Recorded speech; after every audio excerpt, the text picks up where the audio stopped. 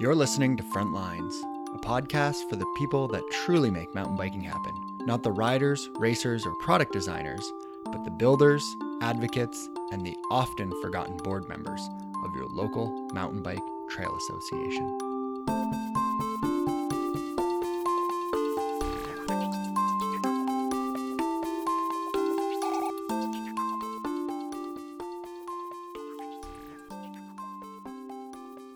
Last week, we introduced the topic of bikes in wilderness. And if you missed the episode and you're not familiar with the topic, I strongly encourage you to go back an episode and have a listen. If you did listen to the last episode, then you'll know that this is part 2 of our 3-part series. And before we get to this episode's interview, I came across something while reading last week that I wanted to share. It's from Robert Moore's book called On Trails, an Exploration. It's something that I thought was relevant to what we have and will continue to discuss for the next few episodes. Quote, "It may sound strange, even sacrilegious to some, but in a very real way, wilderness is a human creation. We create it in the same sense that we create trails. We do not create the soil or the plants, the geology or the topology, although we can and do shift these things. Instead, we delineate the place by defining its boundaries, its meaning, and its use." End quote. If you're interested in reading Robert Moore's book, then go to the brand new website, frontlinesmtb.com, and click on the book club page, where I'll be adding a new book every couple of months recommended by you. And this first recommendation comes from Christine Reed, previous guest and friend of the podcast, as well as the executive director of the North Shore Mountain Bike Association. If you're interested in purchasing any of the books that will be included in the Frontlines book club, then do so by clicking the book's cover on the website. From there, you can choose your format, including audiobook, or if you're like me, you can get an electronic version for your Kindle. And products purchased from links featured on frontlinesmtb.com will provide the show with a financial kickback through Amazon's affiliate program and will ensure the longevity of the show. Now, without any further delay, I'm your host, Brent Hillier, and this is episode 26 of Frontlines.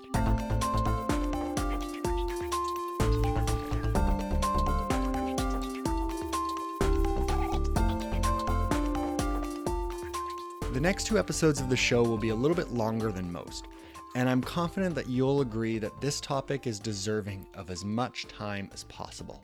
And for those that weren't expecting a longer episode, there's always a pause button, but don't forget to come back and listen to the end. You'll want to hear all that my guest Eric Melson has to say. Eric is part of the Government Relations Department at the International Mountain Bicycling Association, or better known as IMBA. Hi, Eric. Welcome to the show. Hey, Brent. How are you? Good. So I really appreciate you joining me today. Some of my past guests have cited you as being a key resource for trail associations out in Montana and Idaho. And so prior to your current position, what was your previous role with IMBA? So my previous role at IMBA was the Associate Region Director for Idaho, Montana, and parts of Wyoming.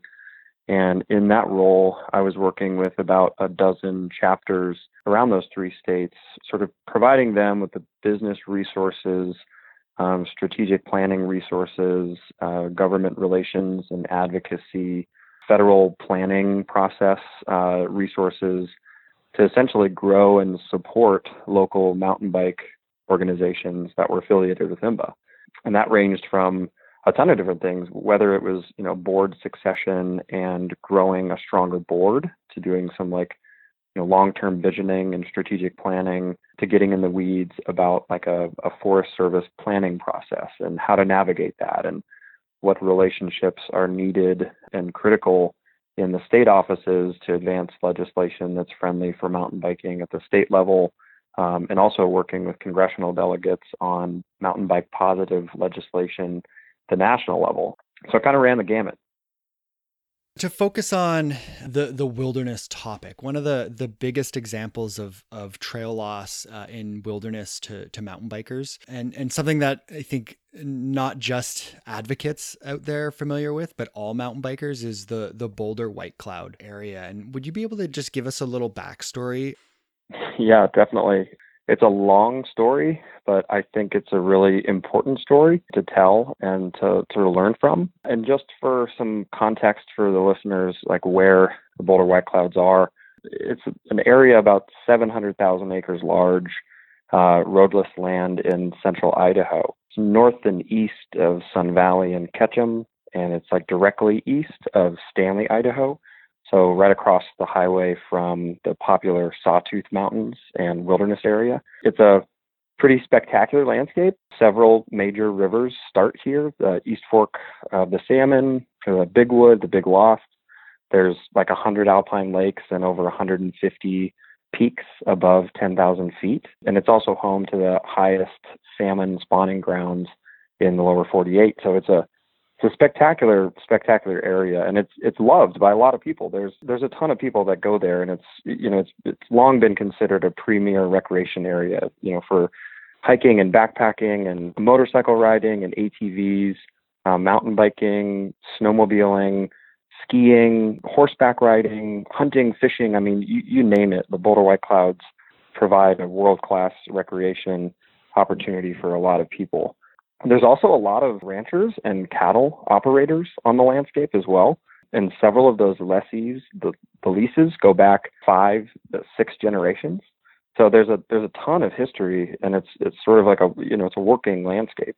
From like a timeline standpoint, we really need to start in 1972. That's when the Sawtooth National Recreation Areas Act passed, and that created the Sawtooth National Recreation Area and Wilderness. Included in that bill, Congress also set aside half of the Boulder White Clouds as part of that National Recreation Area. And that placed some restrictions on existing uses and also previous uses. And when you think about central Idaho in the context of natural resources, it's a very mineral-rich area.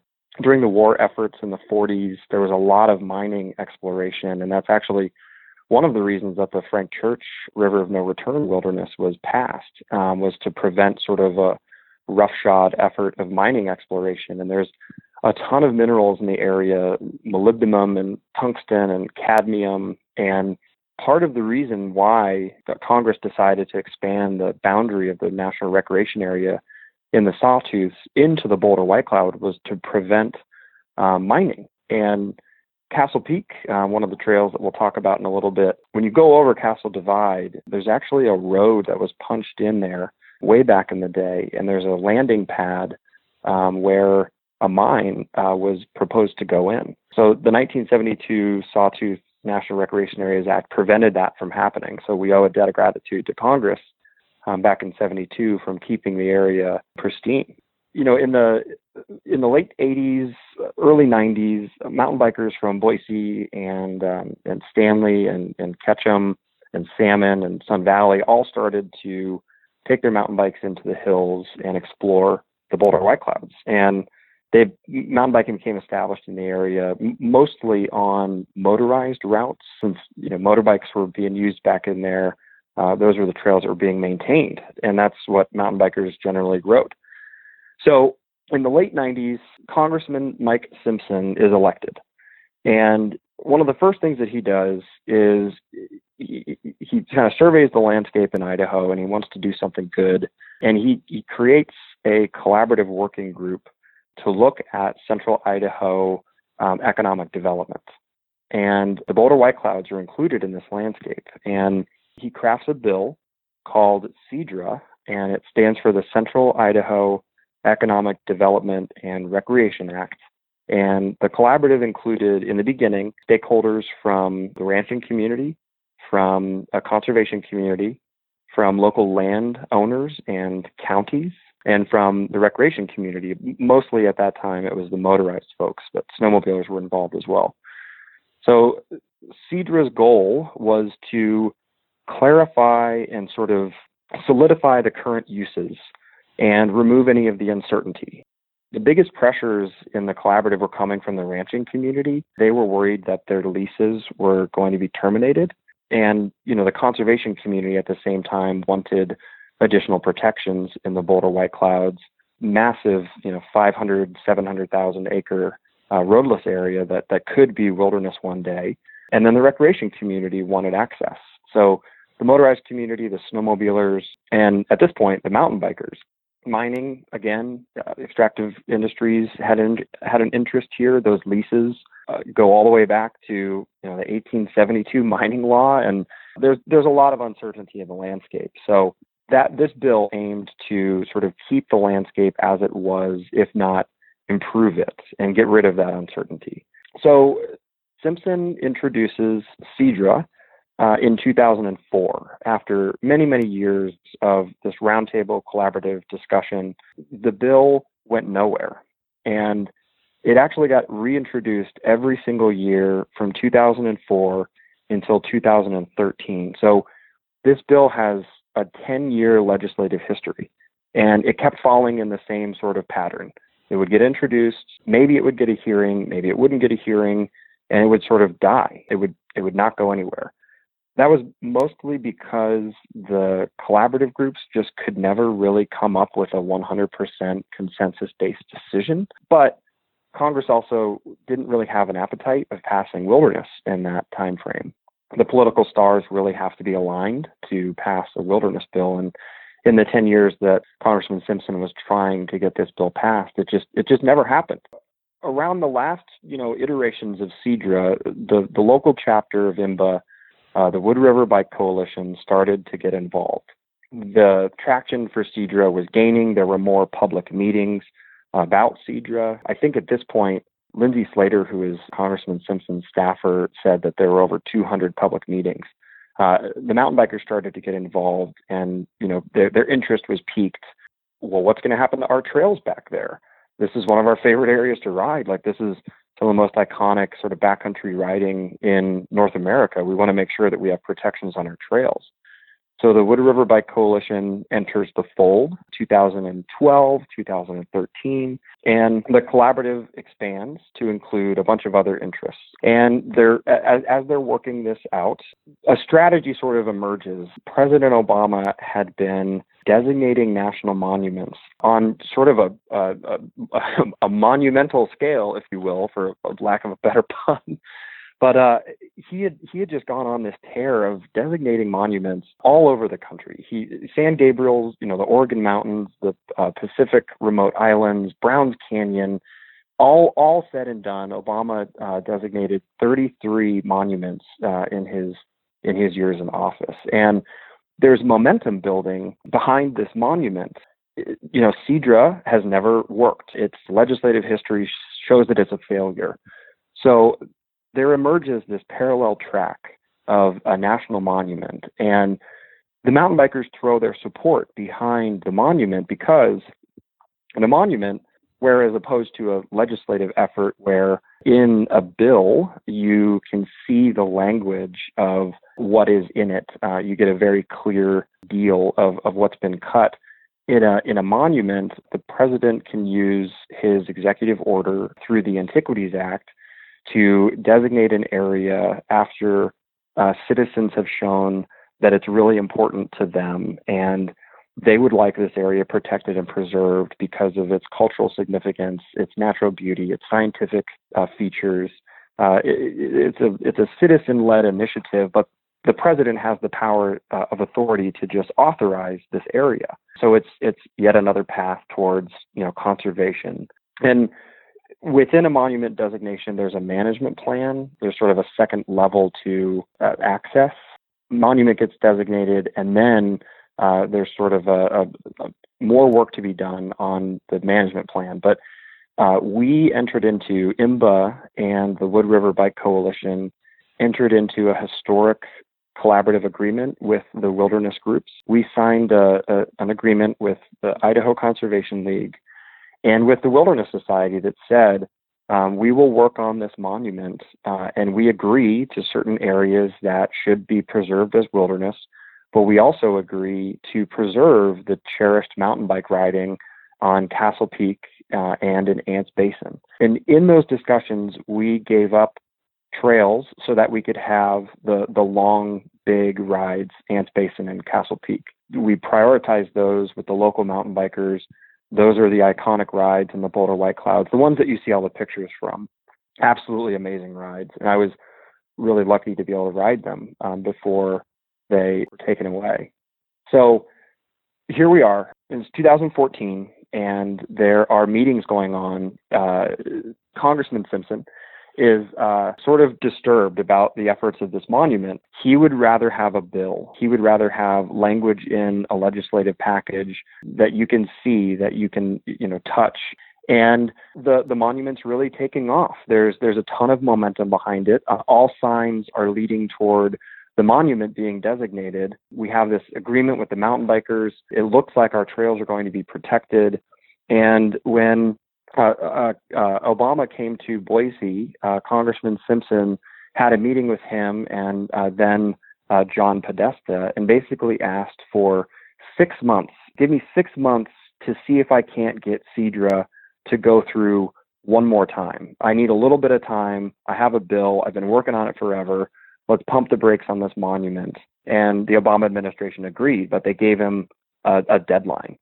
So Simpson has 6 months, and what he ended up doing was working with Risch, another Idaho lawmaker, on this bill. Risch had basically held his support off and had actively worked against the bill in 2010. And when Risch came on board, it had more strength politically, and he met with the stakeholder groups one last time with an opt-in or opt-out option. So here's the final bill, and it no longer was called CEDRA. Now it was called the Sawtooth Recreation Areas Act. And are you in or are you out? And deals were cut in that process that mountain bikers weren't a part of. We could not get to the table. We were looked at as sort of the only group opposing the bill simply because we weren't politically powerful enough to have our interests looked at. So what ended up happening was this bill got the support of Risch and the groups, and it goes to Congress. And in record time, this bill flew through the halls of Congress and was signed several weeks later by President Obama. Now, this is 2015.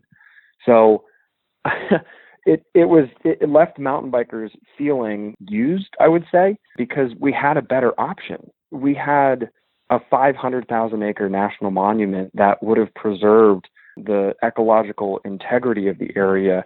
It would have allowed for a quiet, sustainable form of human-powered recreation.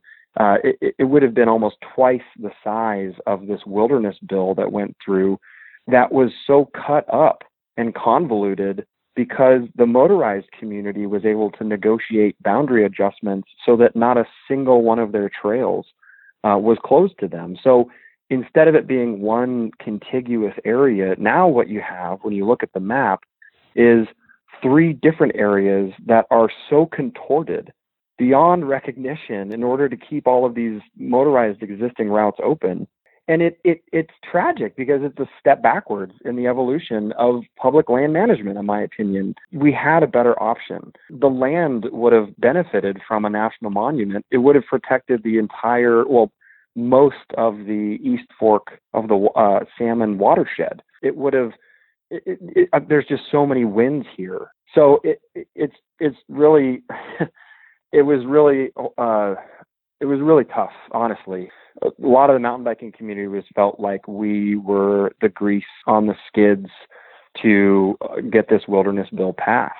I feel like we did everything we could, but what it amounted to was a larger political machine where we, the mountain biking community, just could not scratch the surface of that process. You know, once that bill was moving, if you're on the bus, then you're on the bus, and we weren't on the bus. And it was really difficult to sort of oppose that bill off of the back end when we felt like we had a much stronger agreement. And, I'm sorry, like I feel like there's an apology owed to the mountain biking community, from me personally, and maybe it's appropriate from IMBA, but I think we did a really good job in this. This is a really important thing for us. I mean, we were able to touch lawmakers in ways that we never have been. And when we sort of picked up the pieces after, we were left sort of thinking, what could we have done better? And I don't know if we could have done anything better. There's a hidden strategy here, which I don't know if, the Idaho Conservation League and the Wilderness Society really, if they were leveraging a monument for a wilderness bill. That's what happened in Alaska with Anilka. They basically said, okay, well, if we're not going to get wilderness, we're just going to draw a bunch of monuments on the map, and the president's going to get these things passed. And what that resulted in was a wilderness package that got passed. So I don't know if there was a larger strategy there, but if there was, that's heartbreaking as well, because I'm a true believer in the fact that, the future of conservation involves recreation, and that mountain bikers and climbers and paddlers are, the young people that are experiencing these lands and that are going to become future advocates for them. And the conservation community continues to alienate those people, continues to want it their way, and not bend on some things where we have a better solution, like the monument and the Boulder White Cloud. To have that rug pulled out from underneath you sucked, for sure. There's no doubt about it.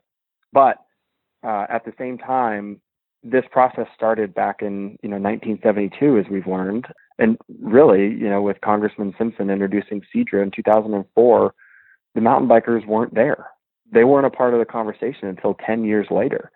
And was it too little, too late? I don't know. Was it the larger political, debate going on about President Obama designating a monument in a very conservative state? I think that played a huge hand, and it was a tough one to swallow for sure. It's an incredible story, and it there's a few things in it. I think it highlights the importance of something like the Outdoor Alliance, making what is still a relatively small group. I mean, mountain bikers are not a huge percentile of the population, but when we combine ourselves with other outdoor groups, we increase that footprint for sure. We increase that push that we may have. And the politics of all of this is really interesting as well, because you take something that is unique when it comes to land use, national monuments coming from the executive branch. It's really the only time that I'm aware of that the executive branch of government is going to influence land boundaries like that as far as recreation goes. Normally we go through that slow process of going through Congress and or at a micro scale going through local municipal government, and that is people always use the term glacial, and I always think that's a little bit disrespectful, because glacial is a lot slower, but it's a slow process for sure. But then at the same time, this went very quickly. It flipped all of a sudden, and to do something in less than 6 months, and to push this through Congress. And you mentioned it was introduced first in when was it, 99? I believe it was 99, but then there was a break, and from 2004 to 2013, CEDRA was introduced every single year. So I think it had a legislative history of more than a decade, with a dozen or more introductions. Yeah. And then really to just come down to politics. And we always talk about how mountain biking is bipartisan, but this really was a political partisan move that happened. This was a Democratic president and a Republican, kind of, in a lot of ways, butting heads by the sounds of it. Yeah, that's exactly right. And, to be fair to the conservation community, to the Wilderness Society and the Idaho Conservation League, they obviously want wilderness, and that's very, very transparent. So while the coalition that was built for the monument was very powerful and included mountain bikers and the Outdoor Alliance, and it seemed at that time that path forward was more viable, they never stopped working on the wilderness bill. And that, like, their ultimate goal is to get wilderness protected. So of course, when it came down to it and the bill gets introduced, they're going to testify positively, and they're going to ramp up their machine and, support the wilderness bill however they can.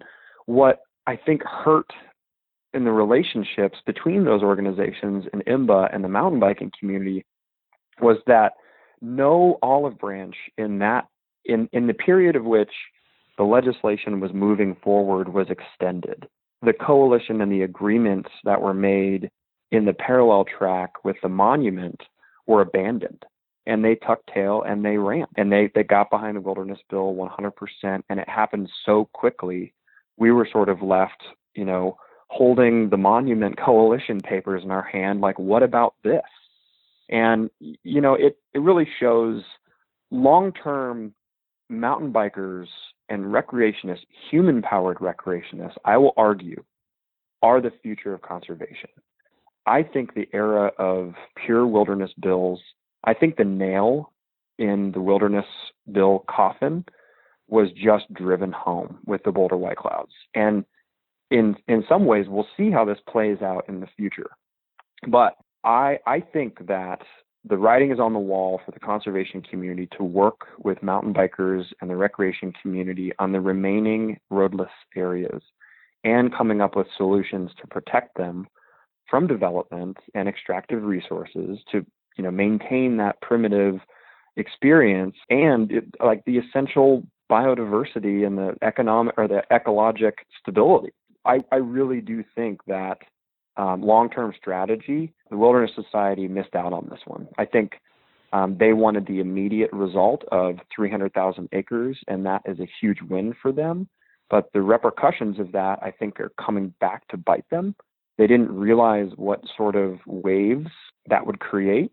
They're now having to kind of clean up a little bit of that mess. So it'll be really interesting in the next decade to see how conservation and how land designations play out in this country, to see who's at the table, to see what those designations look like, what tools are being used. One thing that IMBA is really excited about right now is a bill that just got introduced before Congress broke for recess called the Recreation Not Red Tape Act. And I want to know more about this Recreation Not Red Tape Act, but before we get to that, just moving forwards after the Boulder White Clouds, what does the future look like? What lessons have we learned as mountain bikers? There's the timeline for the Boulder White Clouds. It's so long, and I want to make sure that's delivered in sort of an articulate and concise way, because it's really important, I think, that mountain bikers understand the history of the area, because we were late. We were late to the game, and we did what we could in sort of the 11th hour. But there was a lot of momentum behind CEDRA starting in the late 90s and the early 2000s where mountain bikers just weren't present. And I think that the teaching lesson there is you never know when the next Boulder White Clouds is going to happen. And you have to have the relationships, your ear to the ground, the positive working interactions and relationships with your land managers and your local county commissioners. And I can't stress enough how a positive reputation and, a really positive solution-oriented look on land management with mountain biking goes. I think mountain bikers for the longest time have shown up late. And when we realize that our trails are threatened, we hit the nuclear option. We try and blow up the process or get to the table, and we're fighting for scraps. And it shouldn't be that way, and it doesn't have to be that way. I think the proactive solutions are staying engaged, knowing how to navigate the planning process and the political process, and just being kind and understanding that you're not going to get everything you set out for, and you should be okay with that. Other people aren't going to get what they want either. If you get 80%, you're doing pretty damn good. If you get 50%, you're doing okay. And that's just the reality of it. I think we have become so ingrained with trail loss that we expect it. And that's a horrible thing, fighting for the status quo just to preserve the trail access that we have right now seems ridiculous. It's 2017. be fighting for, additions to wilderness in areas where it doesn't affect us and additions to trail systems where we want those things. And the conservation community should be our leading partner in helping us get those things. And I think everything has just become so politically driven, and so there's just these wedges that get driven between us that don't need to be there. Meanwhile, we feel like a bronze level supporter. Like, we're always just sort of held off until the end and never, a full partner, never trusted. And, they'll ask for our support when it benefits them, but we're just this bronze level sort of younger brother. And they're like, okay, that's really great that you want to support this and that you want to work with us, but just let us do it. We're here, the guardians of the galaxy. We have the keys to the landscape. We do this as a profession. And I just really hope that, if there are anyone from the Wilderness Society or from the conservation community, that they sort of realize that we're here and willing to work with them. We're willing to put in as much effort as they are. But we need to be invited, and we have to build that trust up. And that's the trust, in my opinion, was kind of shattered in the Boulder White Clouds. And that's where that long-term strategy comes into play. Is they could have stuck out an olive branch and said, the mountain bikers have been working on this really hard. We should work with them on this wilderness package. But they cut ties, and they basically threw us under the bus. And to me, the long-term strategy there is going to bite them in the ass. I mean, we're seeing the repercussions of that with the Sustainable Trails Coalition and their bills that have been introduced. I guarantee if the Boulder White Clouds had more favorable results to mountain bikers, if we were able to preserve Ants Basin, Castle Divide, if we were able to make that a success story, the Sustainable Trails Coalition wouldn't exist right now, guaranteed. But that was the match. That was the match that lit the dynamite. And they've been extremely successful in rallying their base and getting people, to write congressmen. And they've got a bill. They have two bills. That's a real world repercussion of what happens when you decide to take the short end run and not think long term. And that's their mess that they have to clean up now. That they have to deal with that. They're now spending a lot of money and resources to lobby against the Sustainable Trails Coalition bill. So, yeah, I mean, with every action, there is an opposite and equal reaction. And I think that they got, glossy-eyed and excited about the possibility to add 300,000 acres of wilderness when they could have had 700,000 acres of national monument. And talk about the conservation benefit. The motorized community didn't lose a single trail. The reason why there are 3 different wilderness areas in the Boulder White Clouds are because the motorized community cut a deal with Senator Risch to allow for all of their routes to remain open. And that made corridors between the 3 wilderness areas. So you tell me what's better for the wilderness and the wilderness experience. Human-powered bicycles that are quiet, or motorcycles that are able to go in between 3 wilderness areas that are much louder and destructive to the trails.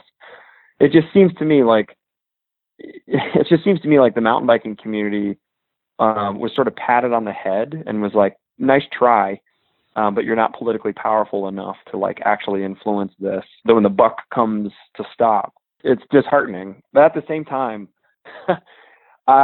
that's the bed that they made, and some people are happy with it and some people are really pissed with it. And there's a lot of theories as to what that means to wilderness moving forward.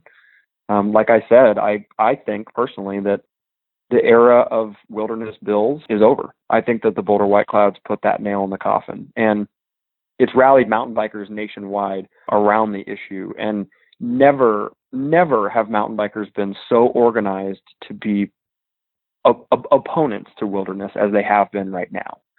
They created this problem, So yeah, we're going to push back on future wilderness bills if it affects us. And now we have, a new crop of people that are more interested in the wilderness debate. The Sustainable Trails Coalition community is effective in social media and rallying their base. And I can imagine that if there's ever another wilderness bill that's introduced, it's going to be met with even more opposition from the mountain bike community than it has in the past.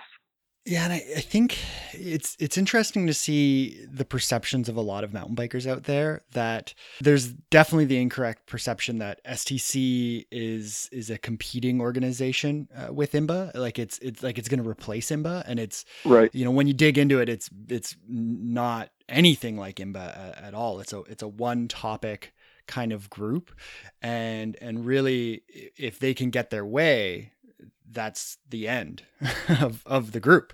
It's not something, IMBA is day in, day out, constantly there, making sure that we aren't late to any of these issues and any of these problems, where STC is not like that at all. But there's also this kind of this discussion that it's one or the other, that you support one or the other. And is there, like, if STC were to get their way, is there going to be negative repercussions for mountain biking? Well, that's a really interesting question. And actually, to follow that question with a question, and something that I've asked, members of the Wilderness Society and these state-based wilderness groups is, in this parallel universe, let's assume the STC is successful, that their bill passes.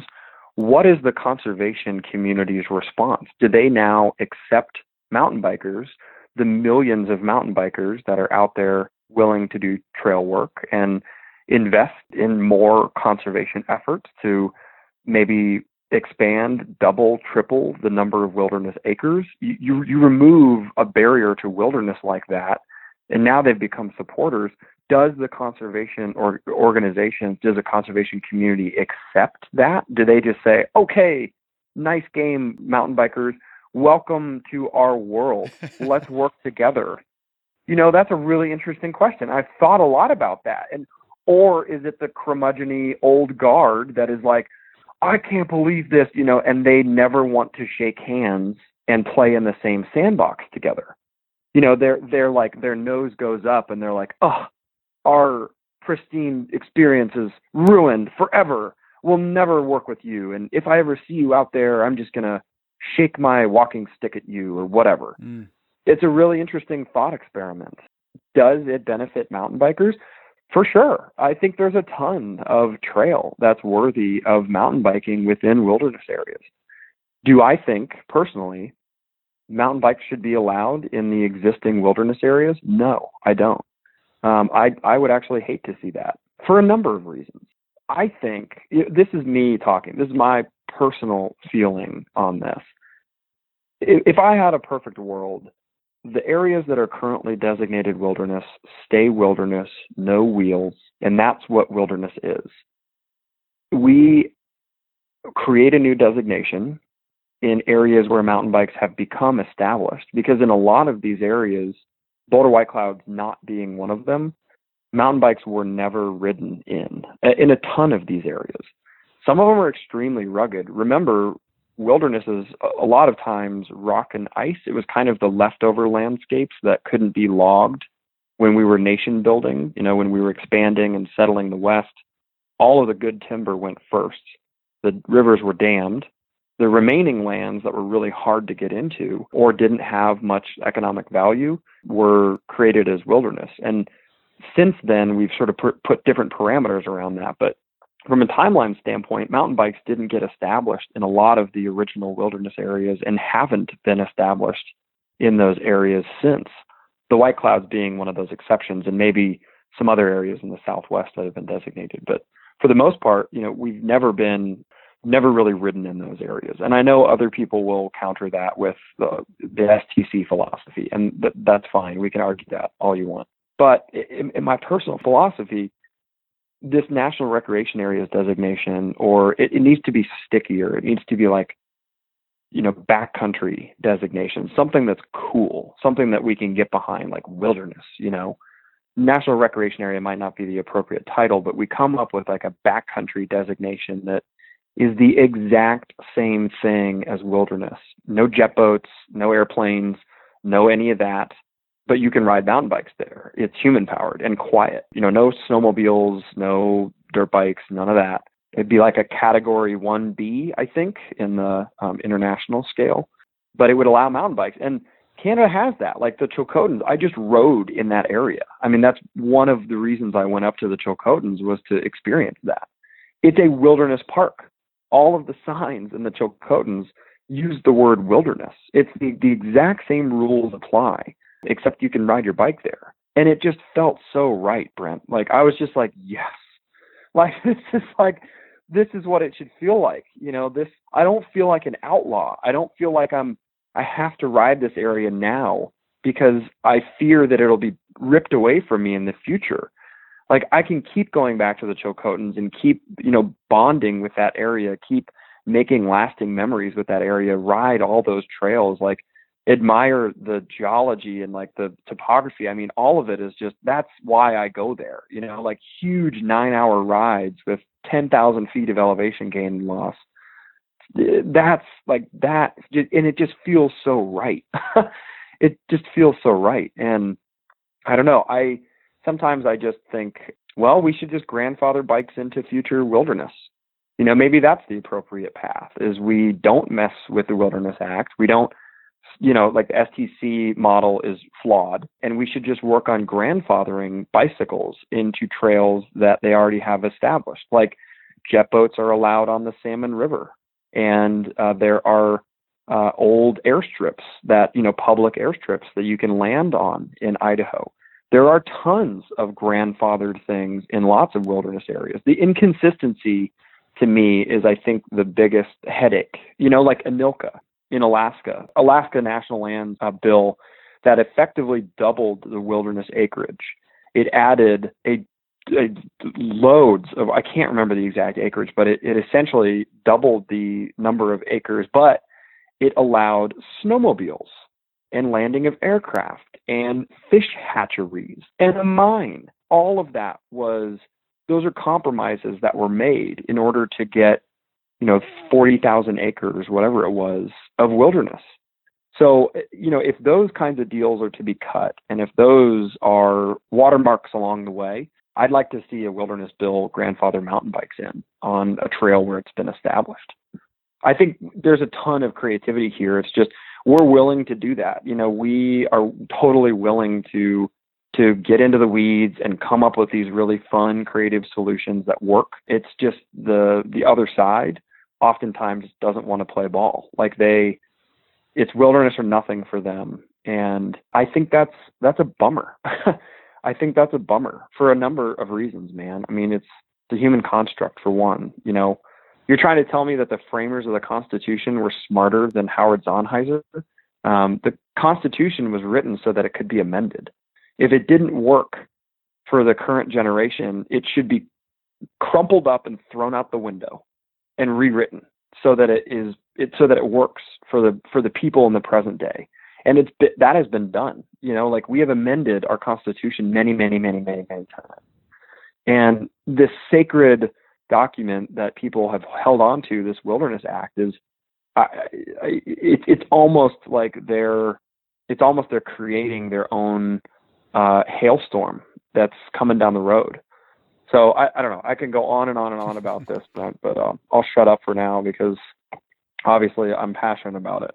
Yeah, well, and I think maybe the word wilderness makes a lot of people impassioned about it. I think maybe if you don't have trail loss next to you, or maybe if you even don't have a wilderness area next to you, when you think of wilderness, you think of, so that sounds like a great place to go ride your bike. And I've heard this argument from a lot of people where what we think is wilderness, for those of us that might not live next to it, we just think that, well, where I go ride my bike is the wilderness. Of course I want to go ride my bike in wilderness, but we're talking about rugged areas. And when you look at, when you explore something like Trail Forks and you look at the trails that are out there and you add that land manager, that land use layer to the map, there's obviously no trails in wilderness on Trail Forks, but then you bring up that heat map and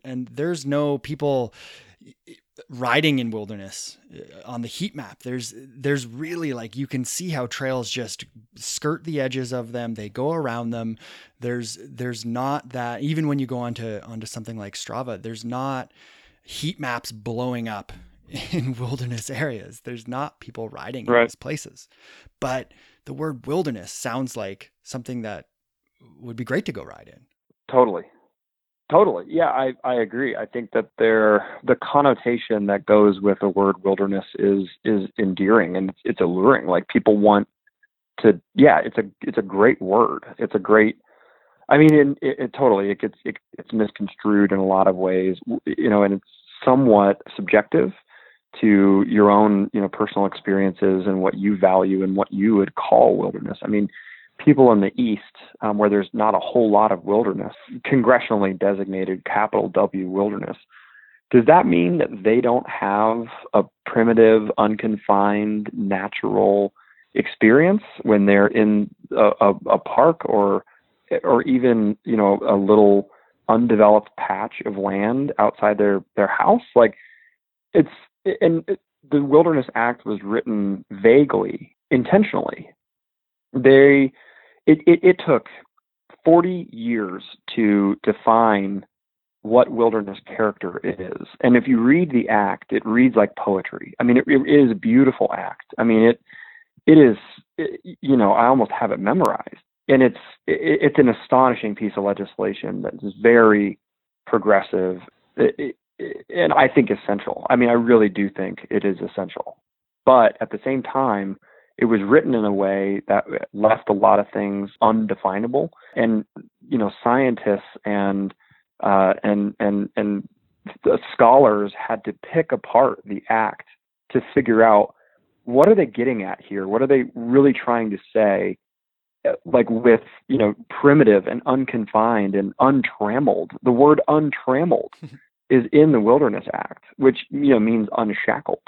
There's a lot of unique words in there, and in combination, there's a document out there that's actually called Managing for Wilderness Character that was written in 2004, I believe, by Peter Landris and the guys at the Aldo Leopold Research Station. And they define what wilderness character is. There are 4 qualities to wilderness character. And I mean, think about that for a minute. Like, scholars took 40 years to define what wilderness character is, so that land managers can manage for those things, so that we have some way to see, are we positively managing for wilderness character? Are we negatively managing for wilderness character? Are these areas getting wilder? Or are they getting less wild? Why?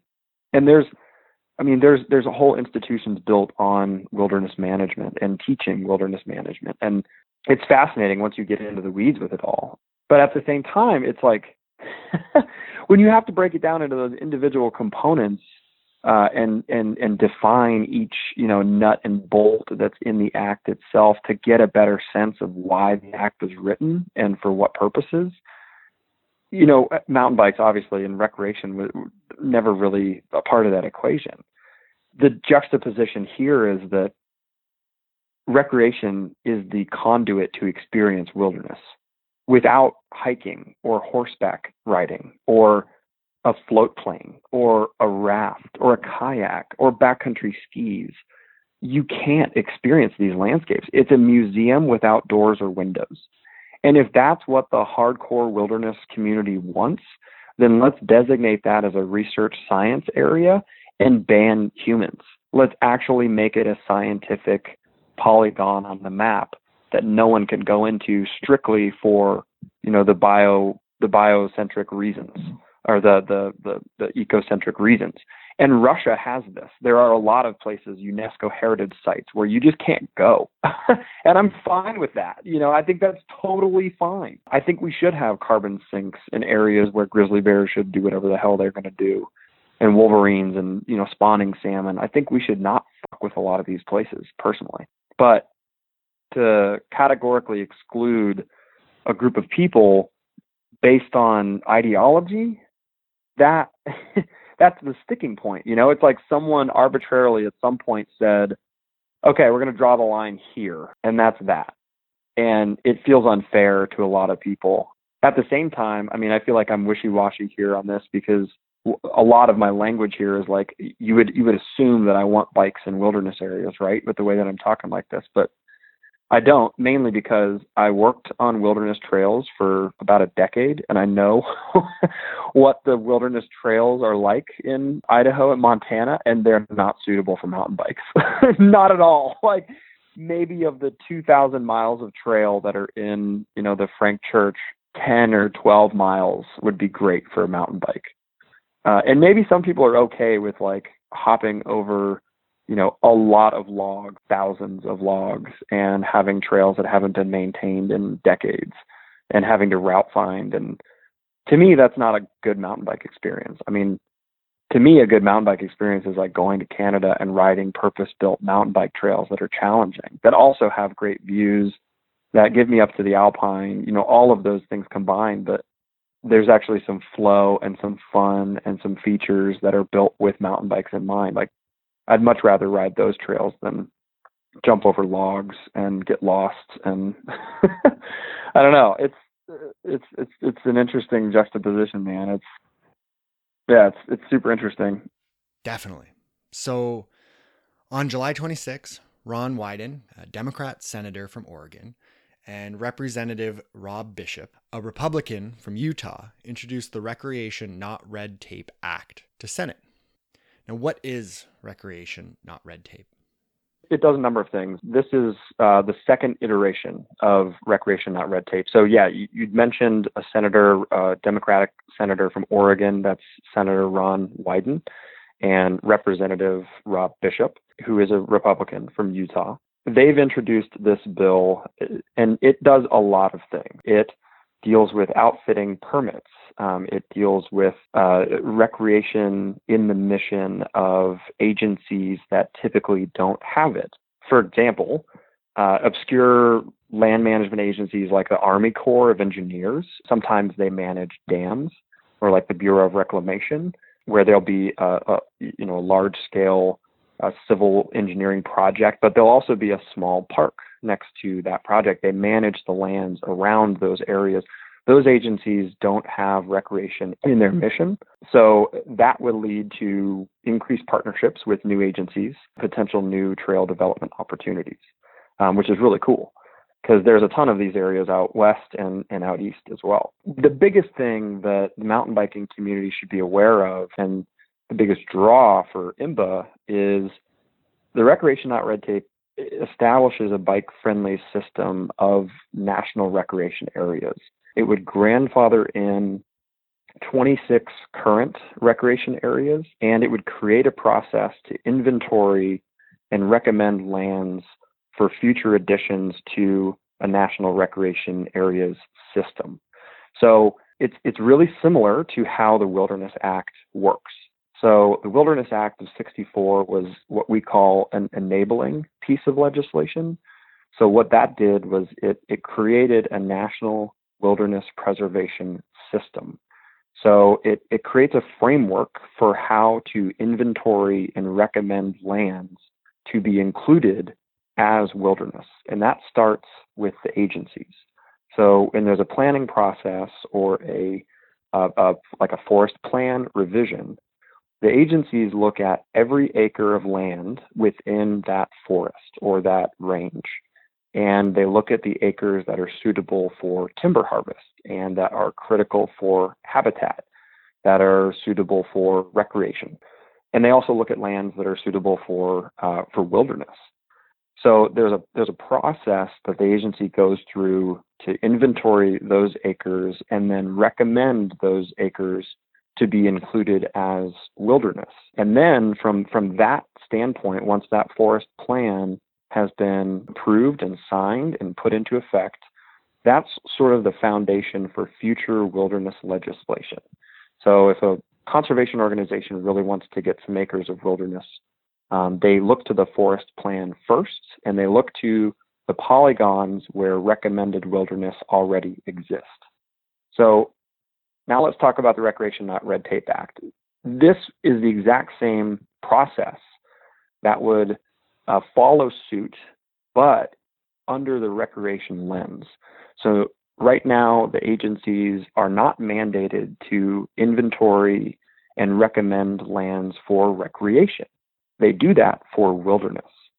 What we're trying to accomplish here is getting the agencies to inventory and recommend lands that are high quality lands for recreation, for non-motorized recreation, for motorized recreation.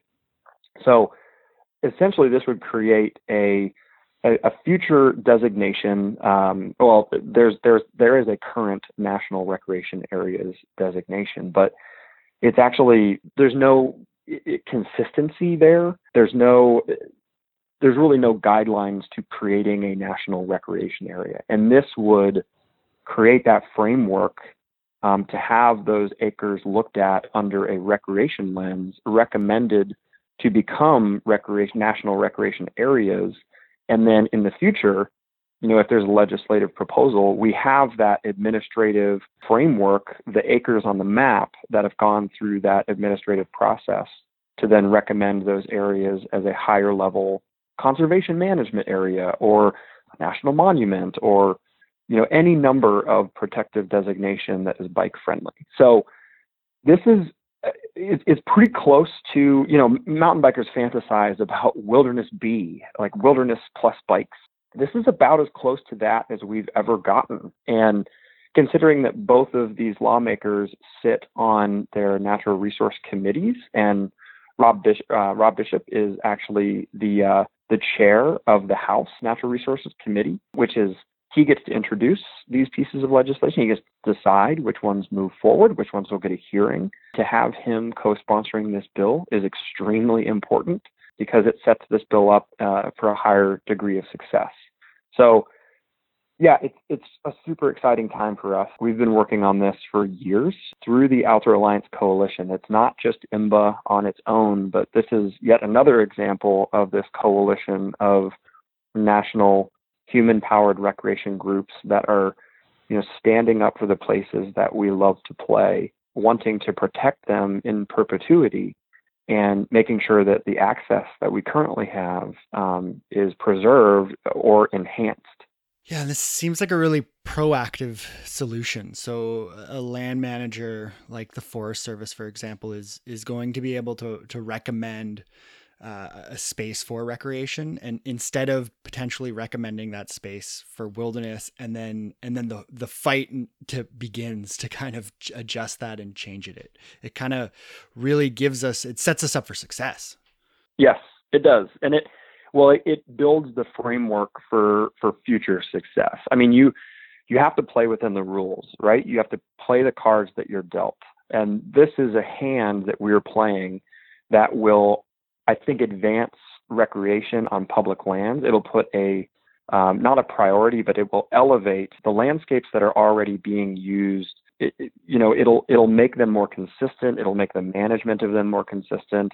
And it's definitely a proactive play, which in this Congress and in this administration is something that's really unique and challenging at the same time. But there's not a whole lot of momentum moving conservation of public lands forward right now. I think there's a lot of emphasis on defending what we have as, the administration keeps fulfilling positions in the USDA, in the Interior. We still don't have a clear picture of what their goals and intents are. We know that energy development is a priority. Secretary Zinke has said that this administration's made it pretty clear that they want America to be energy dominant on the global scale, and that means, extracting resources. And I say this to chapter leaders and to mountain bikers all the time, like, all the access in the world is meaningless if the experience is horrible. Like, we could have all the trails that we want, but if they're winding through oil derricks and clear cuts and subdivisions, what's the point? And maybe some people are okay with that. I personally am not, but I'm also a Westerner that's lived in, Western states my entire life. I've grown accustomed to backcountry trails and that sort of, more wild experience. I love stacked loops, but my passion is riding in the backcountry.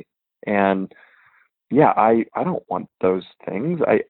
I don't think mountain bikers in general want those things. I think it's pretty clear that we are conservation minded. We do need to push back on the experiences that we want to have. Like we need to defend the experiences that we want to have, I guess I should say.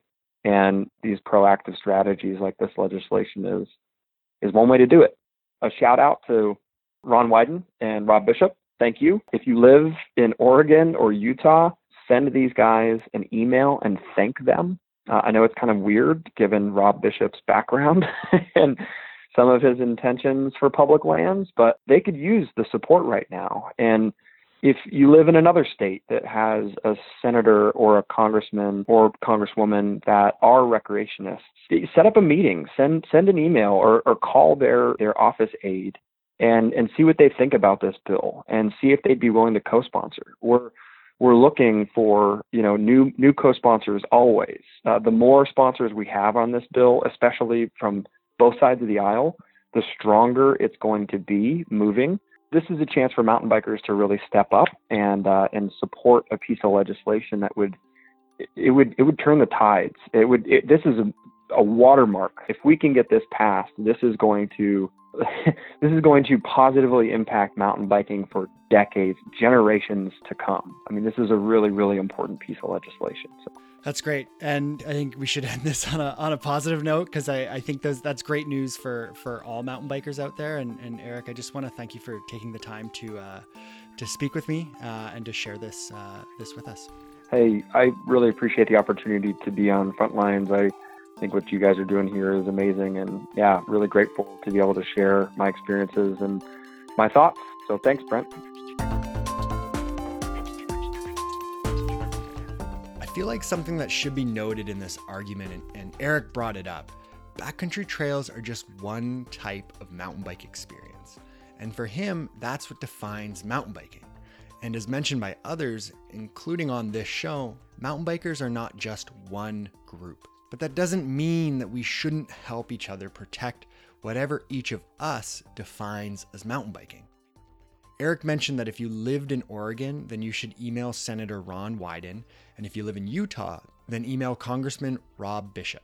Included in the show notes are links to their contact pages and Twitter and Facebook pages, respectively. You'll also find links to IMBA, and like always, a link to donate and support the show via PayPal. In order to ensure that this podcast can continue these discussions and future ones, I rely on donations from listeners like you. As a follow-up to the Wilderness episode, I'll be including feedback at the end of episode 28. And if you want to add your thoughts, concerns, or perspective, then send me an email or an audio file at frontlinesmtb@gmail.com. And I really want to know where you stand on this topic. You can also find the show Facebook, Instagram, and Twitter at FrontlinesMTB. And if you haven't already, give those accounts a like or a follow, share them with your friends and fellow advocates, and while you're at it, leave a review and rating on iTunes. I've said it before and I'll say it again, it helps others find the show. Next episode will be my interview with the president of the Sustainable Trails Coalition, Ted Stroll.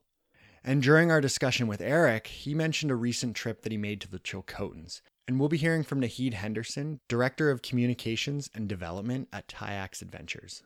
Among other things, Tayax is a backcountry mountain biking outfitter, and they drop clients into the remote wilderness of British Columbia's Coast Mountain by float plane in the middle of a provincial park. We'll hear how wilderness and mountain biking can coexist together. Announced at the end of September is the newly appointed chapter representation on the IMBA board, Ernie Rodriguez. Ernie is the president of the very successful Mid-Atlantic Off-Road Enthusiasts, also known as MORE, in the Virginia area. We're excited to hear that news. Intro music is once again by Lee Rosevear, and this week our outro music is performed by Eric Bruce. And like always, production notes by Jennifer Pride.